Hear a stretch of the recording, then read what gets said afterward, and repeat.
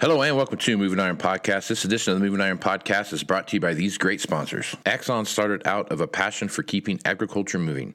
Imagine having 100 years of tire and wheel knowledge in your back pocket the next time you sell a piece of ag equipment. To find more or become an Axon dealer, please visit axontire.com. Valley Transportation has been hauling ag and construction equipment across the country for the past 33 years. Call Parker at 800-657-4910 for all your trucking needs. At Valley Transportation, our goal is to help you reach yours. No matter how you buy your ag equipment, whether it's from a dealer, an auction, or a private party, AgDirect can help you finance it.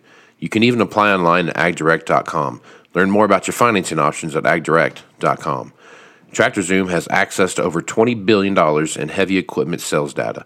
TractorZoom's Iron Comps is the industry's trusted solution for transparent equipment values and auctionable pricing insights. This podcast is brought to you by Anvil AppWorks. The Dealer Connect CRMI app with integrated inventory management is an affordable Salesforce-based solution for your dealership.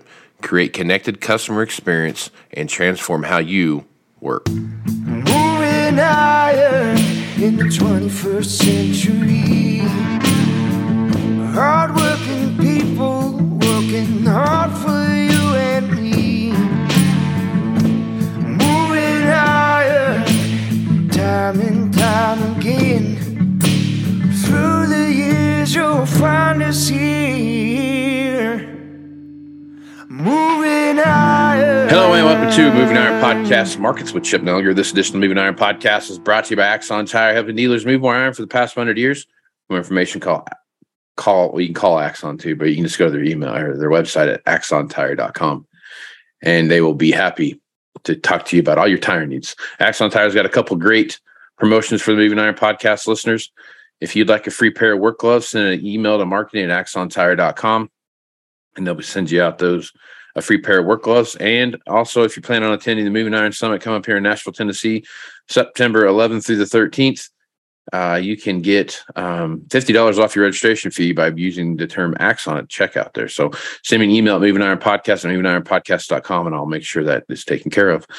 Valley Transportation has been hauling ag and construction equipment across the country for the past 33 years. Call Parker at 800-657-4910 for all your trucking needs. At Valley Transportation, our goal is to help you reach yours. And no matter how you buy your ag equipment, whether it's from a dealer, an auction, or a private party, AgDirect can help you finance it. You can even apply online at agdirect.com. Learn more about your financing options at agdirect.com. TractorZoom has access to over $20 billion in heavy equipment sales data. TractorZoom's Iron Comps is the industry's trusted solution for transparent equipment values and auctionable pricing insights. This podcast is brought to you by Anvil AppWorks. Their Dealer Connect CRMI app with the integrated inventory management is an affordable Salesforce-based solution for your dealership. Create a connected customer experience and transform how you work today. Chip is with Blue Reef Agri-Marketing out of Morton, Illinois, and he's nice enough to come on. Let's see what's happening in the marketplace. Chip, how you doing this morning? Hey, doing well, Casey. A lot of stuff going on. Pretty timely podcast here. We got the election and harvest getting wrapped up. Crop report today. Mm-hmm. Got some inflation numbers out. Man, there's continues to be a lot affecting these markets. Everything's hanging on one simple thread, isn't it? I mean, it seems like you can't go anywhere without, if the crop report comes out and it's down a tenth of a bushel, is going to go, market's going to go crazy. If it's up a tenth of a bushel, it's going to go crazy in the opposite direction. The CPI report that comes out today is going to have a big impact on the outside markets and what that's going on. Yeah. You look what's going on in Brazil. They're setting themselves up for a record crop, but you go just a little bit to the south and to the east, and you run into Argentina, and they're dry as a bone, and they're all the stuff that you see happening there. So a million different things to talk about this morning, Chip, but let's talk about this report coming up first. As you take a look at what's going on there, the market, usually the November report's not a big deal. It's, you kind of lead in November and December, and then, the January one's what everyone's waiting for. But there's going to be some big implications that come out of this report, no matter what happens. If they miss the mark one way or the other, Chip. So I guess as you're looking at it, talking to the guys in the trade and those kind of things, and talking to your customer base, what do you think the market's expectations are, and where do you see that peg landing? Yeah, so a lot of confusion out there, and it really depends on where you're at, and I think your individual crop kind of clouds it, right? If you're out your way, you're looking at a horrible crop. In some cases, guys had the worst crop ever, worse than 2012. You're sitting there saying, man, this yields have to go down. And then you're over here in parts of Illinois and Indiana, and you just are finishing up the biggest crop ever, or maybe second biggest ever in some cases. And you're like, wow, this yield's got to go up. It's a fantastic crop. So, it's clouded by where you're at and what your individual crop size was. It makes it that much harder to figure out what's out there. As much as we, myself, cuss the USDA and why they do this and why they do that, and they're so stupid. The one thing that they do have is a lot of data points, right? They have a lot of samples out there. And so you got to go by it. And I think it's a little bit up in the air, and which is why a move one way or the other on yields could cause, a pretty major shift in prices in here. I slowly, though, you hit on this earlier, the world numbers might be slowly overshadowing. We had CONAB, which is kind of the equivalent, if you want to think of that, of the USDA in Brazil, sort of government, agricultural agency. They came out with some numbers, and they actually increased their planted acreage on beans. So this is starting to be a big thing. And early on, things have gone pretty well for them with their planting. They're kind of on the downside of planting. And they're right now, estimate is like 153.5 million metric ton crop. A lot of that because of extra planted acreage. And, in spite of, I find it funny going off on a total tangent here. Every year it seems like, high fertilizer prices, high input prices. We're not going to expand acres in Brazil. And every year it's like 1 to 2% increase in acres, just rock solid every single year for like the last 5 years. It's and they have millions of acres. I'm not even talking rainforest acres, millions of acres they could continue to bring into production. I don't know why they wouldn't at this point, because they're destroying us on productivity and transportation and you name it, largely because of billions of dollars from China. But I go off on a tangent there. The bottom line is, I think the world numbers are starting to cloud us a little bit here, and growth has slowed in the economy, particularly in China. They've come out with their numbers as far as what they've imported on beans. It's come way down. And bottom line here is, if Mother Nature's supported for Brazil for the next 75 days or so, they're going to have all that China needs. And, we just are in the process of finishing up harvest here of pretty good sized bean crop. And we got some issues out there with supply. So, that's, I think, slowly but surely what's going to take over and overshadow what our yield is or isn't. And by January, you're going to know a lot more. And it may not even matter what our yield was if Brazil looks like they're going to have a massive crop. There's some people thinking now 156 million metric ton crop. I mean, you're knocking on the door of a 6 billion bushel crop down there potentially. It's just enormous. It's unfathomable how big that crop size is. We're going to have like a 4.4 billion bushel crop. They're going to have north of 5.5 billion potentially, maybe closer to 6. That's a problem out there. With all that being said, I'm still rambling, Casey. Boy, you caught me full of caffeine or something today. You're knocking on the door of $14 new crop beans. I think that's an opportunity out here that people need to really take a close look at for the 23 crop that, we're just finishing up planting the 20 or harvesting the 22 crop. Mm-hmm. People kind of focus, what should I do in 22? Let's not lose sight of 23. You're knocking on the door of $14 out there for November 23 soybeans. Yeah. Yeah. So you're looking at, okay, so that was going to be my next kind of follow-up question as you were going there. As you look at the China COVID policies and those things kind of come into play and how that plays out, you've got world supply at all-time record lows. You've got Brazil on the verge of a massive crop, what that looks like. Moving into out of La Nina into El Nino here in the United States, we could have massive crops in the U.S., massive crops in Brazil. What that looks like, I guess, if your crystal ball is anything like mine, it's cracked and cloudy, so you don't see much, kind of useless. But looking out, this time next year, Chip, assuming that everything paces like I think it's going to pace, and assuming things go the way they've historically gone with varying weather patterns and those kind of things. I mean, we're 1 year away from kind of resetting supply to where we have enough world supply and everything, and not an abundance by any means, but we're right back to where we needed to be. And then you stack another, massive crop on top of that in 24, 25. We could be headed to that, that proverbial $3 corn thing, $4 corn thing, $9, $10 beans things all over again, I guess. I mean, are you thinking about that? Is that on the forefront of your mind right now? It is. It really is. And, there's always that. We've had a heck of a run higher here, even though inputs have come up dramatically, doubled and tripled in some cases the last 2 or 3 years. In general, unless were hit hard by the drought, and there were a lot of people that were, then crop insurance becomes the discussion there. Generally speaking, farm revenue and income has been really good the last few years. Inputs are high. As we make this transition, if we make this transition to where supply overtakes demand and we kind of rebuild world stock levels again, the issue always becomes you drop prices faster than what, inputs stay here, prices drop, and you kind of get everything upside down. I don't know if 23 is going to be that year. 24 and 25 might be more like that. It's hard to think out, there's December 25 corn, 24 corn on the board. It's not at a great level right now, not knowing what inputs are going to do. It's a great concern out there, but it's hard to manage that far out. You could make some sales out there. You've got contracts on the board that you could hedge stuff, but the input side is a real wild card. So, I think the first and foremost, we need to focus on the 23.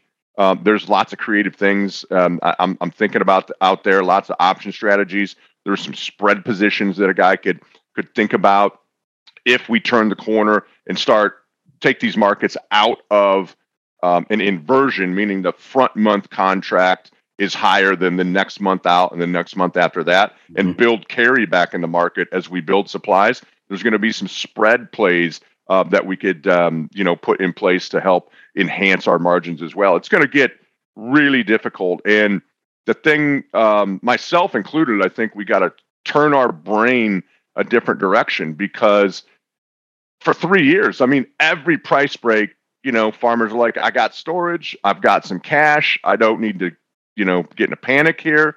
And prices always come back. It rewards patience. Yeah. And there'll be a time, and I'm not sure that it's right now. I think we might have out into the winter time frame. There'll be a time that the market breaks and it doesn't come back.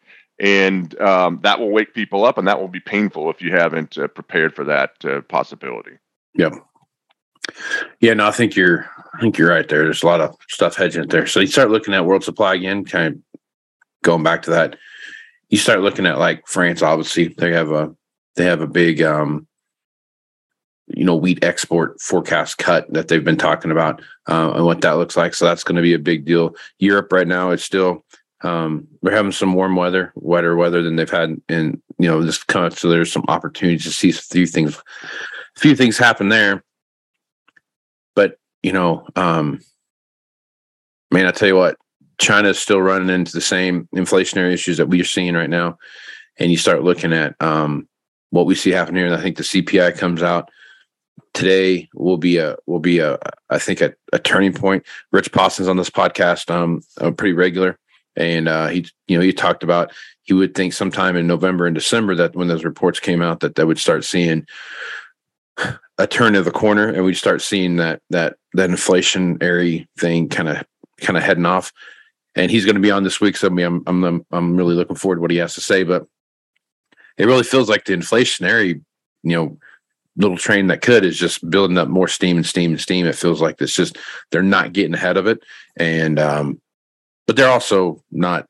They keep flipping switches and don't wait for the lights to come on before they flip the next switch. So, I guess looking at that, Chip, what are your thoughts when you start looking at the inflationary issues we see around the world and how that's affecting what we see in exports and how we see, just the dollar strength and how that affects everything? Yeah. So, there's a lot to unpack there that's going to have a huge effect on our prices too, right? If you think about how fast we went from essentially zero interest rates to, I don't even know where we're at now, 4%. Yeah. We went there so fast. There's no possible way that it's trickled through the world economy yet, or the U.S. economy, to kind of show us what the immediate effects of that are going to be. So there's always a 3 to 6 month lag. So you look out here in the next spring, you're still going to start seeing, the effects of these rapid interest rate increases kind of trickle through the economy, both here and across the world. There's already signs that we've slowed down, but the Federal Reserve, so far hasn't shown any signs that, they're going to put the brakes on this thing, or even put it into neutral and coast for a couple months. So that's part of it. And what that does is, they made the error on the downside. They waited too long to and thought inflation was going to be transitory, right? It's not transitory. We're a year and a half into it. They waited too long to do it. They're probably going to err the other way and raise too fast. And then all of a sudden, you're going to see things just seize up. You might already be seeing that with some of the things out there. Some big tech companies. Facebook's going to let go 11,000 people. FedEx, some of these bigger companies, trucking companies, they're showing signs that they're slowing down. So, right in the face of the Fed saying, "Oh, we're going another 0.75%, another 0.75%. We might go 0.75% next month too, but if not, maybe 50%, or a half a basis point." Yeah, it's just mind-boggling, and eventually we're going to hit the brick wall going 75 miles an hour and swing the other way. That's part of the assumption of the stock market that's rallied here off the lows, 16, 17% off of the previous lows, is the hope that the USDA stops raising interest rates and we can see a soft landing. Well, I don't know, a plane flying into a mountain, how soft that is, but the stock market sure thinks that it's a soft landing is possible. I'm not so sure about that. I think that we got bigger problems, and that's a bigger fear I have here too. We talked about if world crops grow, right? We'd have massive amounts of We've had 2 years of droughts here, 2 years of drought in South America. We had the worst drought ever, arguably, in Europe, and we have a war in Ukraine. All those things together greatly curtailed supply. So if we get back to normal and rebuild supplies at the same time that all these interest rate increases slow the world growth down, that's just going to make it that much more exaggerated. So China's a big part of this. They're trying to pull the levers and flip the switches, like you said. I don't know how successful they're going to be. They're sure not going to tell you that they weren't successful until it's a year after the fact and widely known by the rest of the world. You're not going to get the information out of them. But this thing is, I'm trying not to be too doom and gloom, but it's a little bit scary out there. What's starting to transpire. And again, I'm not saying go out today and sell 5 years worth of crops. I'm not saying that. We're going to have some opportunities, I think, but by late winter, we better have a pretty solid plan for the rest of our 22 crop, what we're going to do on 23, and maybe some ideas on how we could, in a fairly low risk way, not a zero risk, but a low risk way, be starting to think about 24 production as well. 3-4 months is a small window here, so we've got some time, but I think it is critical. It's more critical than it's been, in my opinion, in 5-6 years, to really zero in on your plan, refocus. Don't figure on these $400 or $500 net profit margins per acre anymore. If you get them, fine, but things are starting to shrink, and we got to manage for that instead of expecting $300 or $400 an acre net profit. Right. Absolutely. Yeah, no, those are all things. And the inflationary issue that we see is global. There's not a place on the planet where there's not some level of an inflationary issue going on right now. So, all right. So speaking of inflation and what that does, you start looking at the price of proteins, whether it's pork or beef or chicken or whatever it is that you got out there. They're all very widely infected by this inflation thing, right? So I guess looking at the cattle market right now, Chip, had a great day Monday. Saw a few things kind of bounce around yesterday, but for the most part, the cattle price has been holding in there pretty aggressively. Yeah, they have. And surprisingly, in spite of some big numbers of cattle on feed, we continue to see breeding stock liquidated. That's, going well past a year now, a couple years into this drought in a lot of areas. And so far, we've held this thing together really well. High feed ingredient costs, I know that. We're crimping the margins just a little bit. But in that same discussion we're having about slowing world growth potentially, really could be a concern on the livestock side. So, again, no different from a grain producer. Right. You got to have a plan. You got to, know your margins. You got to lock them in when you've got it. The strategies out there to retain upside or capture upside if prices do continue to rally, but lock the downside price risk in and lock profits in when you see it. It's going to be a really difficult time. It's already challenging for the livestock producer, whether you're, poultry, pork, beef, high feed costs. The poultry guys now kind of fighting this avian flu in areas. Not a good situation there. And, it's difficult, but hopefully we can start seeing some better rainfall and get this cow-calf guy healed up a little bit, get some better grass and pasture conditions, and allow him to get some, get some cows back out on the pasture. And it's going to take a few months to do that, but slowly but surely, hopefully we can heal things back up. But no changes there. I mean, it's going to be a treacherous ride based on, inflation and world growth and, how much higher interest rates are going to slow the consumer down, and demand's the big piece of that puzzle that we don't know going forward based on world economies. Yep. That is a very good point. Chip, as you're looking around at the hog market right now, what do you see happening there?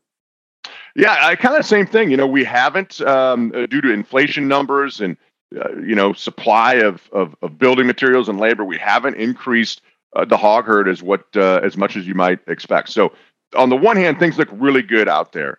You always make the argument, well, if the consumer is starting to get, squeezed a little bit, they're going to go to lower cut, lower priced, protein. That's where poultry and pork come in. That argument's still out there. But again, I think we got to watch this really closely. There's some pretty good levels that we've seen, out there clear out into next spring and summer. I think we need to keep a close eye on that. And, yes, it looks bright out there. I don't think you're going to see a lot of expansion in hogs. It's going to keep the supply kind of tight, but the supply is only part of it. And the demand's the other part of that, again, is the wild unknown in here.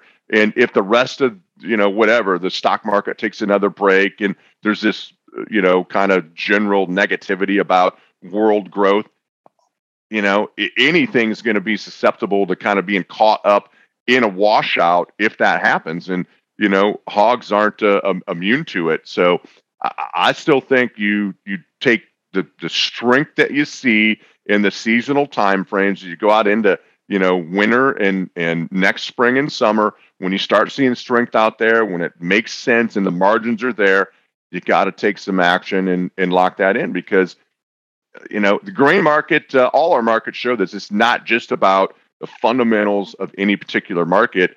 There's things out there that make, in some cases, no difference to our markets. But since everything's so interrelated and these funds are trading this, massive amount of leverage money, and the money flows in and out of markets really quickly, no market is immune to, getting caught up in a washout. And, grains, hogs, cattle, it doesn't matter. I think the take home is we got to, really sharpen our pencil going into 23 and get that plan, and execution of that plan is going to be, what separates the winners from the losers, I think. Execution's always the hard part, isn't it, Chip? It is. You can have the best plan in the world, but if you don't execute on it, it's not worth much more than the paper it's written on. That's exactly right. All right, Chip, appreciate you being on the podcast, man. Chip, if people want to reach out to you and get more information about what you're doing at Blue Reef, what's the best way to do that? Best way, just call our office, 309-550-7213. We'd love to chat with you. Treacherous times out there. Don't want to be too doom and gloom, but man, we got to sharpen the pencils here going into 23. So we'd love to chat with you and talk about what your plan is and how you might be able to improve your risk management plan. Right on. I'm Casey Seymour with Moving Iron Podcast. Make sure to check me out on Facebook, Twitter, and Instagram at Moving Iron LLC, on LinkedIn at Moving Iron Podcast, and the ever so cleverly named Moving Iron Podcast YouTube channel, which that's on YouTube. So check that out. And you can see the video version of this podcast right here. Anything Moving Iron related, check out movingironllc.com for all the latest information, blog posts, the entire podcast library, as well as information from Moving Iron Summit. That'll have some information up there here directly. So with that, I'm Casey Seymour with Chip Nellinger. Let's move some iron, folks. Out. Axon started out of a passion for keeping agriculture moving. Imagine having 100 years of tire and wheel knowledge in your back pocket the next time you sell a piece of ag equipment. To find more or become an Axon dealer, please visit axontire.com. Valley Transportation has been hauling ag and construction equipment across the country for the past 33 years. Call Parker at 800-657-4910 for all your trucking needs. At Valley Transportation, our goal is to help you reach yours. No matter how you buy your ag equipment, whether it's from a dealer, an auction, or a private party, AgDirect can help you finance it. You can even apply online at agdirect.com. Learn more about your financing options at agdirect.com. TractorZoom has access to over $20 billion in heavy equipment sales data. TractorZoom's Iron Comps is the industry's trusted solution for transparent equipment values and auctionable pricing insights. This podcast is brought to you by Anvil AppWorks. The Dealer Connect CRMI app with integrated inventory management is an affordable Salesforce-based solution for your dealership. Create connected customer experience and transform how you work. Moving iron in the 21st century.